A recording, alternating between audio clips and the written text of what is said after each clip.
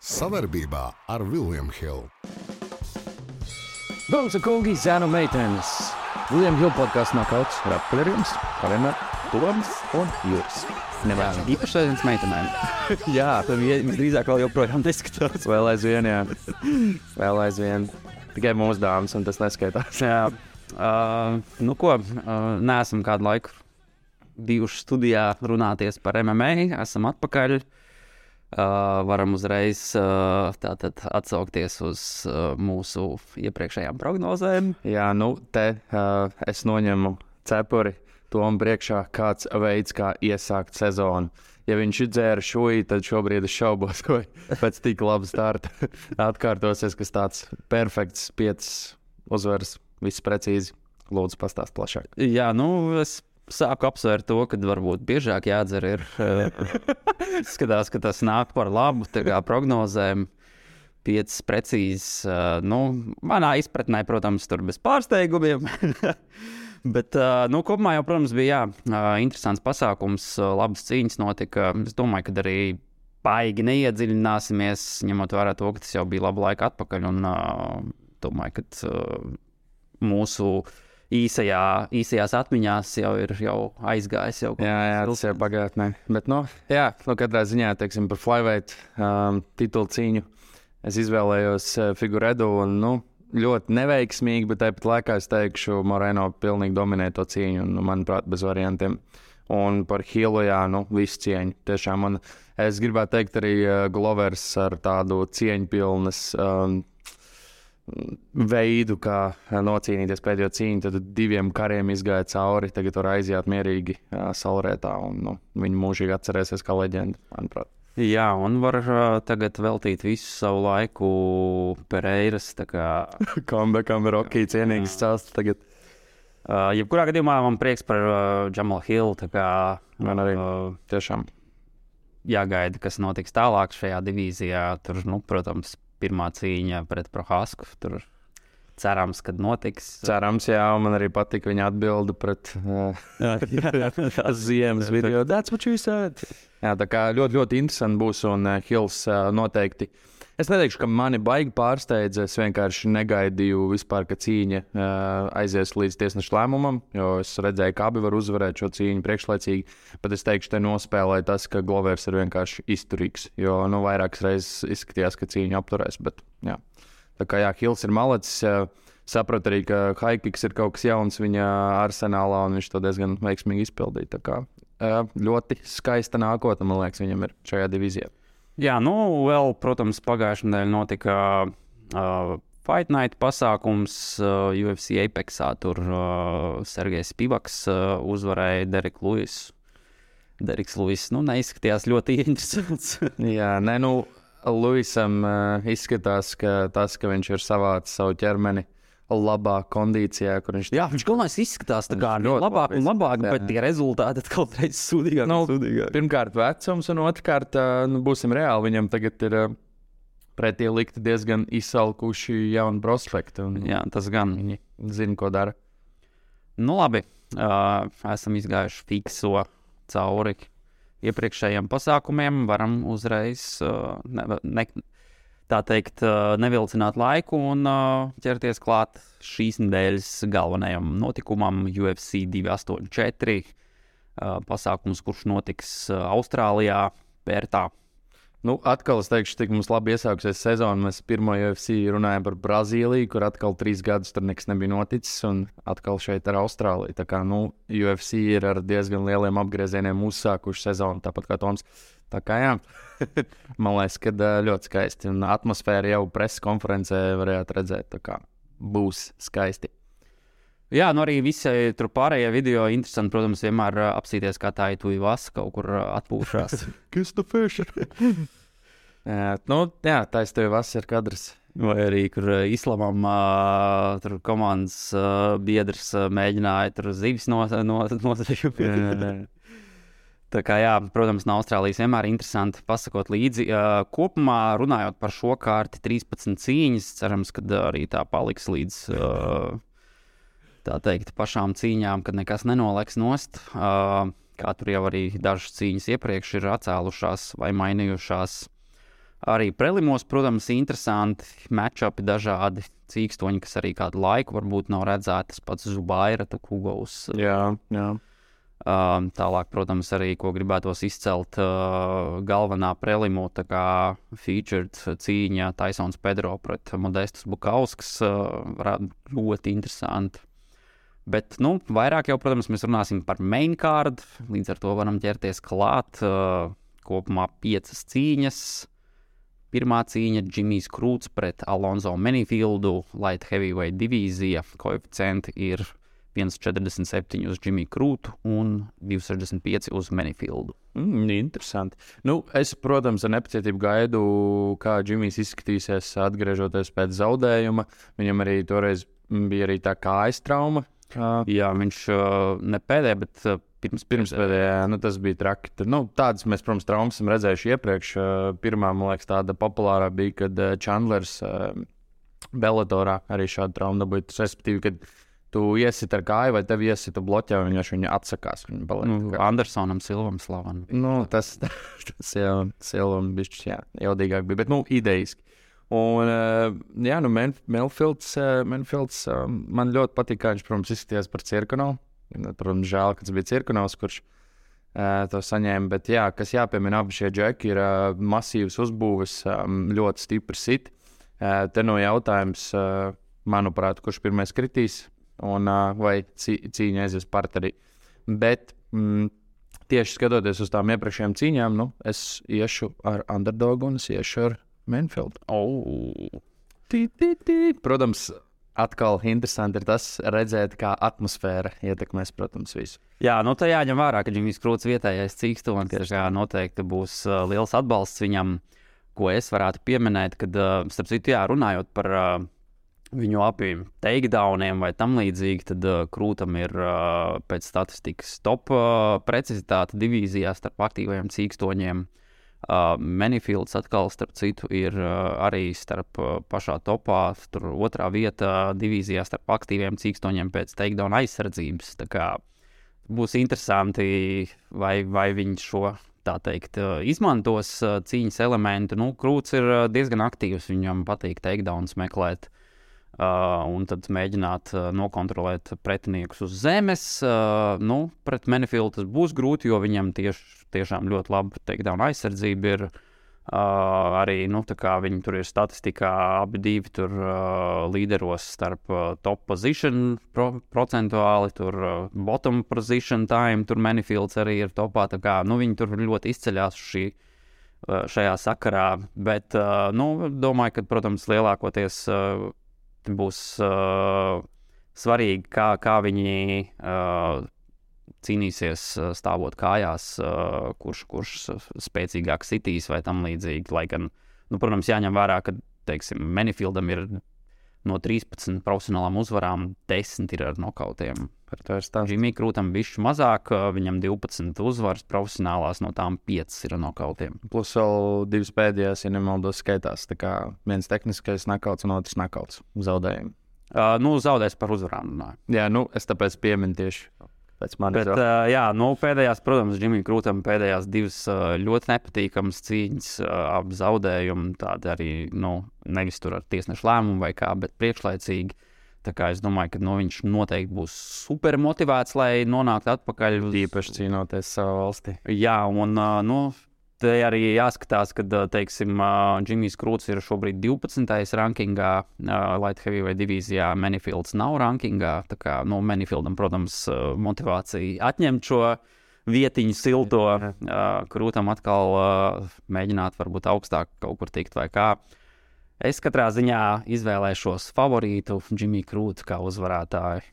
Nebrīnās cīņā. Būs interesanti redzēt. Es arī interesanti, starp citu, skatījos, kā viņiem ir gājis, kā, teiksim, likņu ziņā, kā favorītiem vai underdogiem UFC tieši, tad Jimmijs Krūts ir bijis 6 reizes favorīts un 1 reize underdogs. Starp citu, arī pret Jamahalu Hillu, ja nemaldos, bija arī favorīts. Menifields ir visās savās cīņās bijis favorīts. Tā kā tāds izteikti favorīta cīņa. Jā, bet labi, viņiem tas cīņas stils arī ir tāds pateicīgs. Okay. Būs interesanti. Tieši tā, jau pirmajā cīņā mums atšķirās prognozes, tā kā redzēsim. Nonākam līdz nākamajai cīņai, tātad Justins Taffa pret Parkeru Porteru, smagie puikas, heavyweight divīzija, 265 poundi. Koeficienti ir 1,76 uz Justinu Taffu un 2,02 uz Parkeru Porteru. Nu, te jau kā ar heavyweightiem mēs mīlam teikt, ir jāmet monētu gandrīz. Protams, es gribētu uzsvērt, ka Porters ir pieredzējušāks, arī rekords ir nedaudz lielāks. Tie ir heavyweight, un šeit gan es neiedziļināšos tik ļoti tajā, kā cīņa notiks, jo, atkal, ja cīņa aiziet līdz parterim, es priekšroku dot Porteram, bet ņemot vērā, ka cīņa notiek Austrālijā, ap Jack Smiths sit smagi, man liekas, ka Justins pirmais trāpīs tādu labu sitienu, man liekas, ka viņš varētu uzvarēt priekšlaicīgi, tā kā es šoreiz gan iešu ar favorītu. Labi. Ko es pieminēšu, ir tas, ka Justins Taffa, viņam 5 profesionāls uzvaras, viss ar nokautiem, īsti submissions. Viņš vaigi nav mēģinājis meklēt Porteram tur savādāk. Viņam ir 3 submission uzvaras, bet, kā jau tu pieminēji, viņam ir lielāka pieredze. UFC tieši viņam ir gandrīz līdzīgi. Tur Taffam ir 2 uzvaras, 3 zaudējumi, Porteram 3 uzvaras, 2 zaudējumi. Tā kā cīnās viņi tur negluži pagaidām par rankingu, bet drīzāk par kaut kādu iespēju turpināt cīnīties. Abi sit spēcīgi, bet abi ir interesants arī uzbūves, tā kā fiziski tur gan viens, gan otrs tādi, čabīgi. Jā, varbūt čabīgi, bet pietiekami interesanti, lai pretiniekiem varētu dažādi veidi problēmas rasties. Es arī domāju, ka šeit noteiks tas, kā viņi stāvot kājās cīnīsies, un kāds precīzs sitiens. Jā, es arī domāju, ka kā jau tas heavyweightos, tad tur visādi brīnumi var notikt. Un, es domāju, ka Justins Taffa atradīs kādu sitienu precīzi, ar ko pabeigt šo cīņu. Tā kā es arī izvēlēšos viņu kā uzvarētāju. Labi. Cerēsim, ka tā notiks.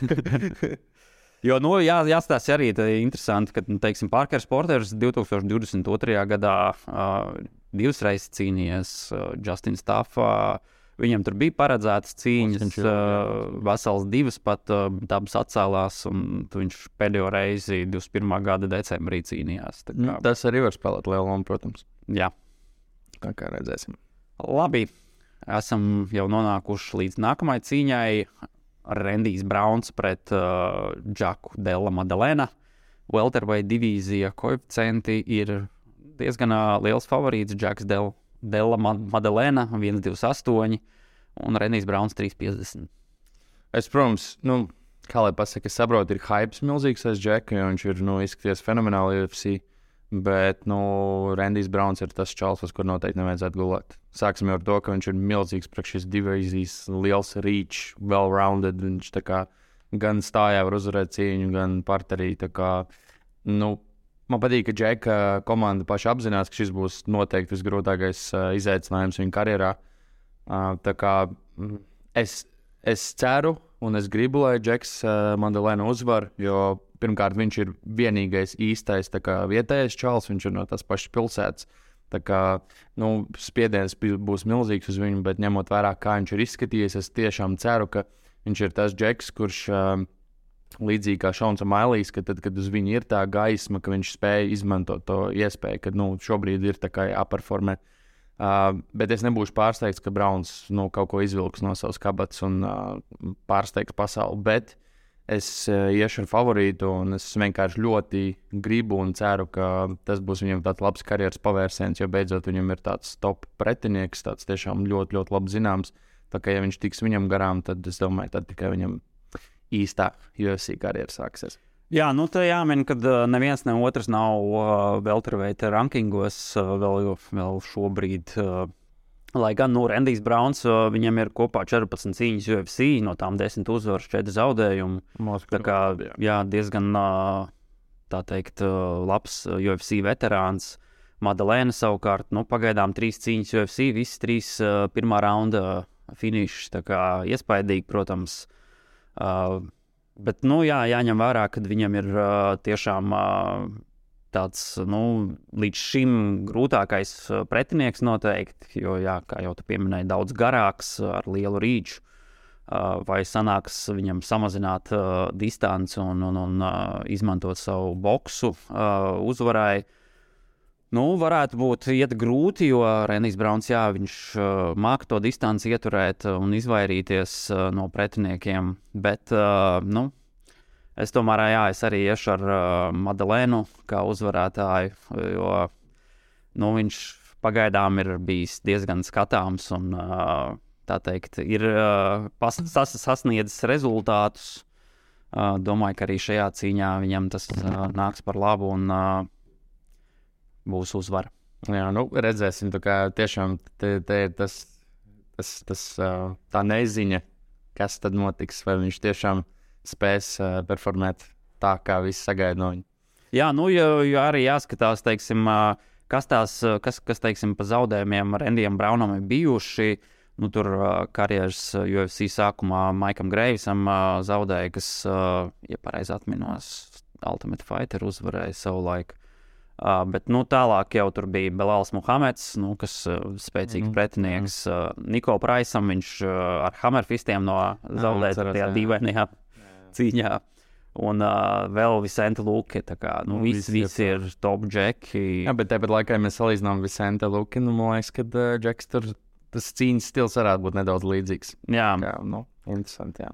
Protams, tagad viņam ir 4 uzvaras pēc kārtas, tā kā ir labu tā teikt, rezultātu sasniedzis, bet, grūti būs aiziet pretinieka, tā teikt, mājas teritorijā un sasniegt rezultātu. Tā kā man patīk viena lieta, ko Pauls Felders teica pie Joe Rogan podkastā, tā kā iedomājieties, cik labs ir Džeka, tā kā strikings.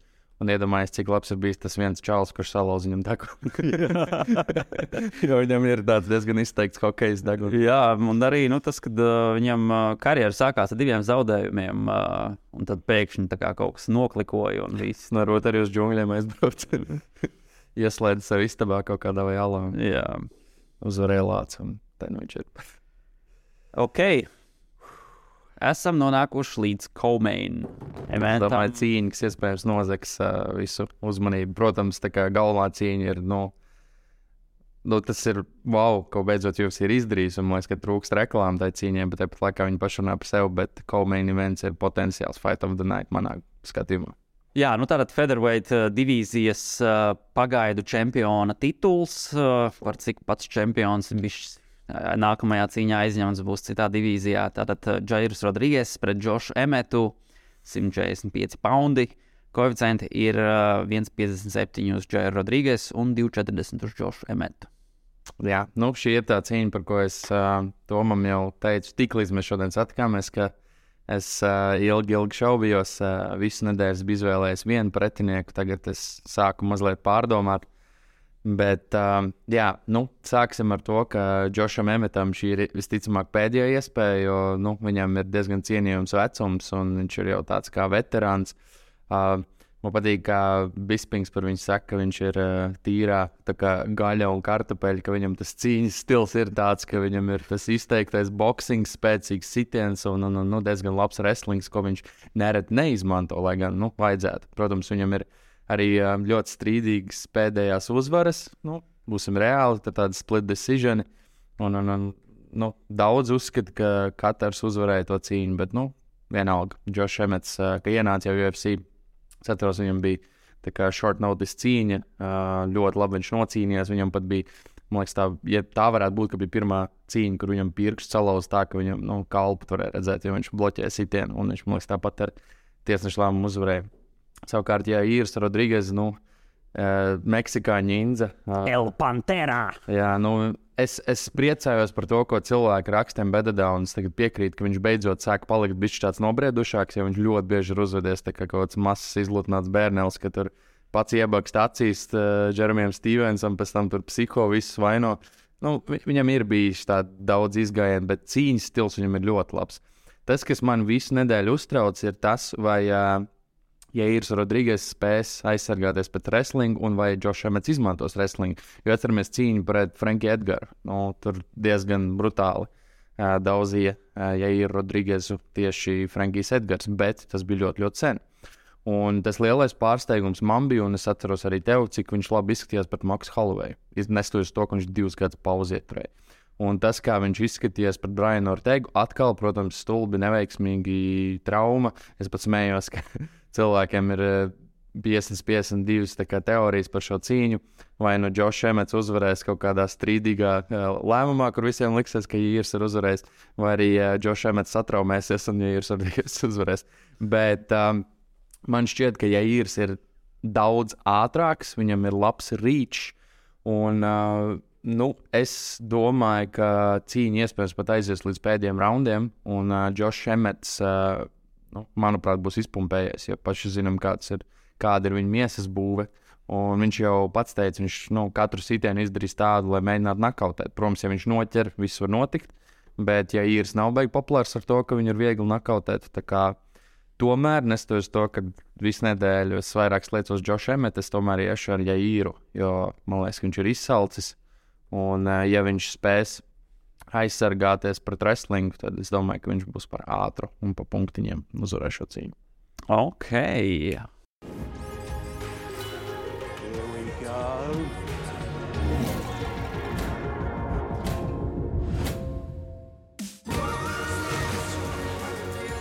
Kļūsti par leģendārā online kazino William Hill jauno klientu un saņem 300 bezriska griezienus. Bam, bam, bam. Tad es esmu pārliecināts, ka tu izvēlēsies. Vēl es neesmu prognozējis, jā, bet īstenībā man arī pārsteidz, ka Džošs Emets, kā viņš, teiksim, savu jaunību pavadījis tieši wrestlingā, un tas ir viņa tas pamats it kā, bet UFC karjerā nav tā, ka viņš baigi daudz izmantot tieši takedowns. Ja skatās statistiku, tad viņam ir tas vidējais takedownu cipars 1.04. Tas nav tiešām liels priekš sevišķi wrestler. Viņam, viņš vairāk mēģina tieši savu strikingu izmantot. Manuprāt, pret tādu kreatīvu uzbrucēju, kā Jairu, tur būs grūti viņam. Es domāju, ka viņa ceļš uz uzvaru noteikti būtu mēģināt šo cīņu padarīt tādu neglītu, grindot. Es domāju, ka tas ir arī tas, ko viņš visdrīzāk iespējams mēģinās darīt, bet, ja ir viens no maniem top cīkstoņiem, kuru ļoti patīk skatīties, jo viņam tiešām nav garlaicīgi cīņa, vienmēr izdomā kaut kādas kaut kādas trakas lietas, tā kā, man nav varianti, es izvēlos Jairu. Jep. Redz, man arī Jairs absolūti viens no maniem favorītu cīkstoņiem, un arī pats nožēloju, ka es izvēlējos Brianu Ortegu, bet, savu iemeslu vadīts, protams. Bet Džošs Emets, es pieļauju, ka ir tas, viņam ir tāda pat teorija kā Justinam Gaethje. Viņi abi nāk no wrestling, bet, kad viņi uzzināja, ka viņi spēja nakautēt cilvēkus, protams, viņi mēģinās to darīt. Tā kā, redzēsim, bet atkal, reach, un pareizi kā teica, viņš ir pārāk radošs. Es domāju, viņš spēs to distanci ieturēt, un tad ar saviem spinning shits un elbows gan jau. Jā, nebūtu pārsteigts, ja cīņa arī noslēgtos priekšlaicīgi. Abi divi viņi var to izdarīt viennozīmīgi. Jo arī, apstoties, teiksim, arī bija tur tagad pirms šī pasākuma tur tās sparring sesijas, tur diezgan skaisti, kā Jairs tur dažādas tehnikas parāda. Flying knees, un viņš pats teica, ka viņš ļoti labi iztēlojās, ka viņš nakautēs, un tas, kā es to redzu, šis būs Mystic Juris. Iedomājies, ja Džošs Emets, viņš ļoti bieži ieliecies cīnās un mēģinās feintot kaut ko takedown un tad front kick to the face. Es domāju, būtu ļoti, ļoti skaisti. Jā, arī jādomā par to, ka, teiksim, kurš no šiem cīkstoņiem labprātāk gribētos redzēt, tā teikt, cīnoties par featherweight čempionu titulu, tātad pret Volkanovski. Man gribētos, ja ir redzēt. Protams, Protams, man arī. Bet, jā, Džošs Emets savukārt miesas būvē līdzīgs ir Volkanovskim, arī tāds liels stokī, spēcīgs sit, wrestling sit kā arī ir. Tā kā, abas cīņas ir interesants, bet es arī domāju, ka pret Jairu noteikti būtu daudz interesantāk cīņa. Un ļoti labs tests bija Jairam tieši Holloway's, un ko es piekrītu daudzi minēju, mēs nekad gandrīz neredzam, ka Holloway's iet pēc takedowniem. Un pret Jairu viņš to diezgan izteikti darīja, jo viņš saprata, ka viņam diezgan čābīgi iet stājā. Jā, bet arī, teiksim, ja apstās abas cīkstoņas, es gan vienu, gan otru liktu kā dogu pret Volkanovski, un tur grūti iedomāties, kā Volkanovskis varētu zaudēt gan vienam, gan otram. Bet, tie teorētiskie matchupi tur vēl jātiek līdz tam ir. Vēl pound for pound pirmajā vietā. Tieši tāpēc. Ķeramies klāt. Main events, galvenā cīņa pasākumā. Starp citu, aizmirst pieminēt, kad pats main cards sāksies 5 no rīta, svētdienas agrā rītā. Prelim jau tur 1 jau sākās, tā kā galvenā cīņa būs apmēram kaut kur 6:20 vai kaut kas tam līdzīgs. Ar pirmajiem gaiļiem augšā un skatāmies cīņas. Tātad Islams Makhačevs pret Aleksandru Volkanovski, lightweight divīzija 155 poundi. Un koeficienti ir 1,24 uz Islamu Makhačevu un 4 uz Aleksandru Volkanovski. Damn! Oh my! Es nezināju, ka viņš tik liels underdogs ir. Wow! Es teiktu, šis ir ļoti labs underdog picks. Ļoti labs. Protams, Makhačevs ir izskaties fenomenāli. Es tā kā atkal noņēmu cepuri viņa priekšā pret to, tā kā viņš nocīnījās pret Oliveru. Tas bija vienkārši fenomenāli. Tas bija, kā angļuiski saka, statements. Tiešām tur viņš pierādīja, ka viņiem ir jābūt tur, kur viņš ir. Neliela atkāpe, starp citu, redzēju, kad kaut kādas ziņas, ko Oliveira pret Darījušu esot paredzēta cīņa. Kaut kur es šo dzirdēju, bet oficiāli nav izskanējis. Tas, ko es zinu oficiāli, ka Oliveira ir jauns tetojums uz muguras lauku vismuk. Un viņš arī ir Austrālijā, starp citiem bededā bija. Jā, par tetojumiem piefiksēšu. Bet atpakaļ pie šīs cīņas. Volkanovskis ir tas čalis, kuram patīk sevi izaicināt, un ļoti bieži viņš pierāda visiem, kāpēc viņš ir tur, kur viņš ir. Atgādinam, kāds liels tikboy viņš bija, kad viņš spēlēja wrestling, par ko daudz arī saka, un viņš ir ļoti daudzās svaru kategorijās cīnījies. Arī tieši viens zaudējums viņam ir citā svaru kategorijā lielākā, jā. Es domāju, ka Makhačevam šī varētu būt viena no grūtākajām cīņām, jo Volkanovskis ir tāds ritīgs darba zirgs, un viņš pareizi teica, ka viņš studē ļoti Makhačevu, bet Islams arī pareizi saka, ka daudziem jau šķiet, ka paņems kaut kādu wrestleru savā kompānijā, un kad viss tas tā kā baigi tev uzlabos visu, bet tā jau gluži nav. Vienīgais, protams, Islams visu nedēļu ļoti kā lai pasaka, viņš ļoti ne visai labi izsakās par Austrālijas wrestling. jā, tas, jā. Un man nedaudz, es teikšu tā, tas, ko es gribēju teikt, ka neliela augstprātība nav slikta, vai pārliecība precīzāk, bet brīžam tas jau mazliet sāk palikt kaitinoši, un pareizi es piekrītu, ko Volkanovskis teica, kad tā kā Islams jau muti palaiž, un ja viņš zaudēs iedomājas, ka viņam tas būs brutāli. Bet ir diezgan grūti redzēt, kā viņš zaudē. Protams, es atkal saku, ka ļoti labs underdog picks, jo Volkanovskis ir fenomenāls visur, un es domāju, viņš ir ātrāks. Vienkārši mēs visi zinām, ka šo cīņu Islams noteikti mēģinās aizdīt parterī. Jautājums, vai viņš spēs noturēt, un atkal Volkanovskis ir izturējis Ortegas čaukus, bet viņš nav netuvu bijis Islama čaukiem. Tas, kas man... Jā, zin kā, tur tā lieta ir jau viena, kad, tieši arī par Ortegu runājot, Ortega dabūja gar zemi, tā kā, un mēģināja kaut kādu čauku veikt, bet Islams jau bišķi savādāk to dara. Viņš nevis, teiksim, mēģinās vienkārši tā kā iet uz kaut kādu sāpju paņēmienu, bet tieši vairāk noturēt gar zemi. Jā, nu viņš jau, grindo, viņš mēģina, līdzīgi kā Habibs, viņš to mēģina smash you. Viņš tev pazemo, mēģina izsīkt tavu spēku, un tad noķer īstā mirklī.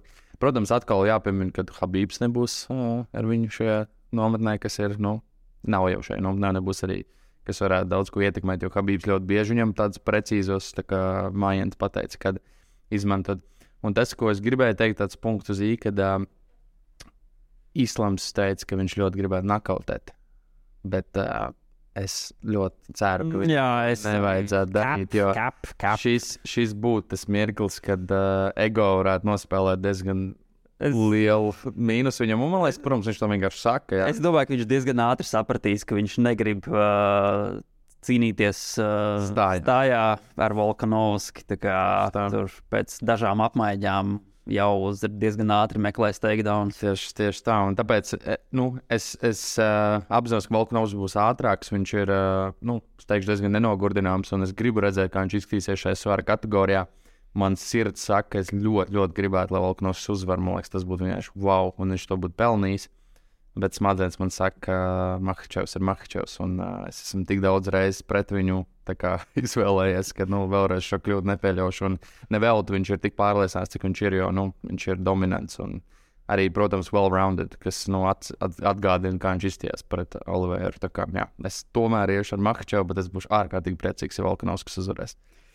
Jā, manas prognozes uz šo cīņu ir, kad, kā jau es teicu, tad es domāju, ka Makhačevs ātri sapratīs, ka šī cīņa viņam jāuzvar ir savā ierastajā veidā. Tātad jādabū gar zemi, jānokontrolē, viņš tur jānogurdina un jāatrod kāds sāpņu paņēmiens. Bet Volkanovskim, protams, jāmēģina izvairīties. Jāizmanto tieši, es domāju, ka pārsvars tur, kur viņam ir, kas ir, tāds strikings, sitieni.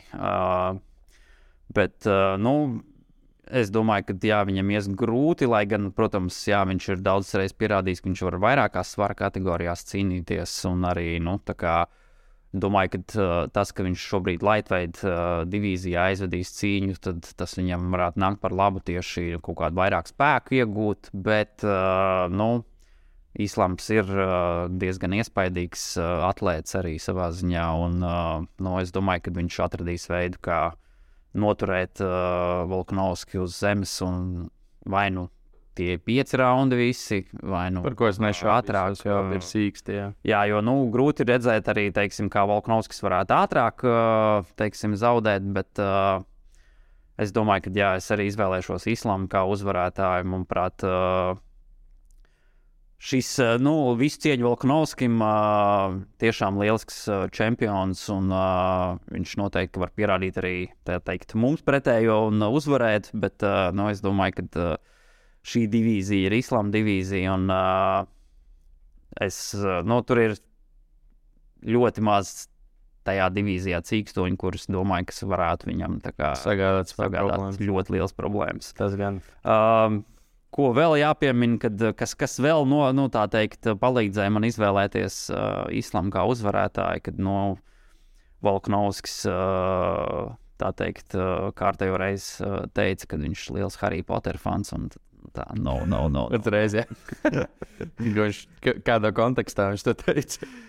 Bija tur, ir tāds žurnālists Aleks Behuņins, vai Betuņins, precīzi tagad nepateikšu, un viņš pirms cīņām parasti ieliek atlētu Q&A, tur dažādas, ko uz kādiem jautājumiem atbild, un tur bija mīļākā filma, Volkanovskis pateica Harijs Poters, un bija uzreiz tāds Un vēl, kas bija man ļoti svarīgi, viņš tur pārsvarā visiem uzprasa mīļāko videospēli, un Volkanovskim nebija videospēles. Man uzreiz tā, wow, you're not a gamer. Man. Bet, still, man liekas, viņš ir rēcīgs džeks, un man liekas, ka viņam ir ļoti, ļoti labs tāds mindsets vispār priekš cīkstoņa. Jā, arī lielisks personāžs, vienmēr interesanti viņu paklausīties. nebūs garlaicīgi, teiksim tā, vienmēr var pasmaidīt. Viņš arī pats tā kā intervijās arī saka, ka viņam, tā kā viņš neredz iemeslu, kāpēc būtu tur baigi, tā kā tur agresīvam vai kā. Tas viņam patīk viņam, bet kas arī, protams, interesanti, atkal divi tie aspekti. Viņam būs tas ilgi nebijis, ka viņš iznāks pirmais, kas, arī tāds labs tāds motivators, un, protams, tas, ka viņš cīnās savā valstī. Bet, tas gan, jā. Makhačevs, es teikšu līdzīgi kā Habibs, I'm sorry, I'm gonna smash your body. Būs Makhač. Būs Makhačev. Tā kā, tāds ir mūsu izvēles. Ļoti, ļoti gaidu atmosfēru un redzēsim, kā. Jā, starp citu arī par koeficientiem runājot, šī nav pirmā reize, kad Volkanovskis ir underdogs. Ja Makhačevs visās savās 13 UFC cīņās ir bijis favorīts. Visās? Jā. Absolūti visās. Tad Volkanovskis ir 3 reizes bijis underdogs. Tur pret Čādu Mendesu, pret Jose Aldo un pirmajā cīņā pret Maksu Holloway. Es domāju, par Holloway noteikti. Interesanti. To es nezināju. Tā kā underdogs viņš ir bijis, zinu, ko tas nozīmē, bet, mums abu izvēle Islams. Jā. Starp citu, interesanti arī, kad bija tas UFC countdown video, un tur man ļoti pārsteidza, kad UFC bija izdomājuši no visa video arhīva, kas viņiem ir, ielikt to, kad Islams ar Ukrainas karogu iznāca savu laiku reģionālā scēnā. Jā, to es nezinu kontekstu vispār, ņemot vērā, kur viņš ir dzimis un tā tālāk, bet, Tas bija, tā ļoti interesanti. Jā. Nezinu, kāda bija tā doma. Jo viņi ir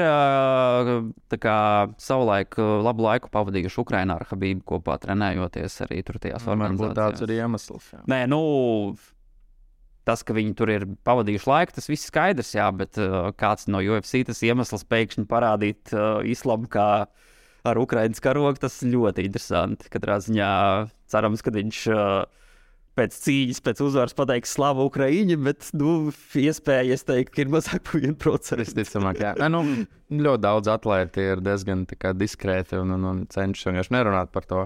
Jā. Bet, tas bija pārsteigums arī man.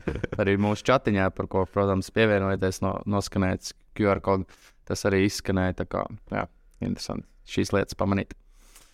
Jep, ar to arī beidzam šo epizodi. Tagad tiksimies uzreiz jau arī nākamnedēļ uz nelielu atskatu uz šo pasākumu, un vēl šis tas īpašs tur būs, ko mēs esam padomājuši. Iespējams, apspriedīsim mūsu chatiņā, varēsiet nobalsot, kas jums patīk, un tad piedāvāsim to, ko jūs gribat. Jā. Tālāk. Saudzēju ceļu, tiekamies svētdien no rīta chatiņā. Pēc 11. bez spoileriem. Jā, paldies par uzmanību. Izklādējamies atbildīgi. Visu labu. Čau.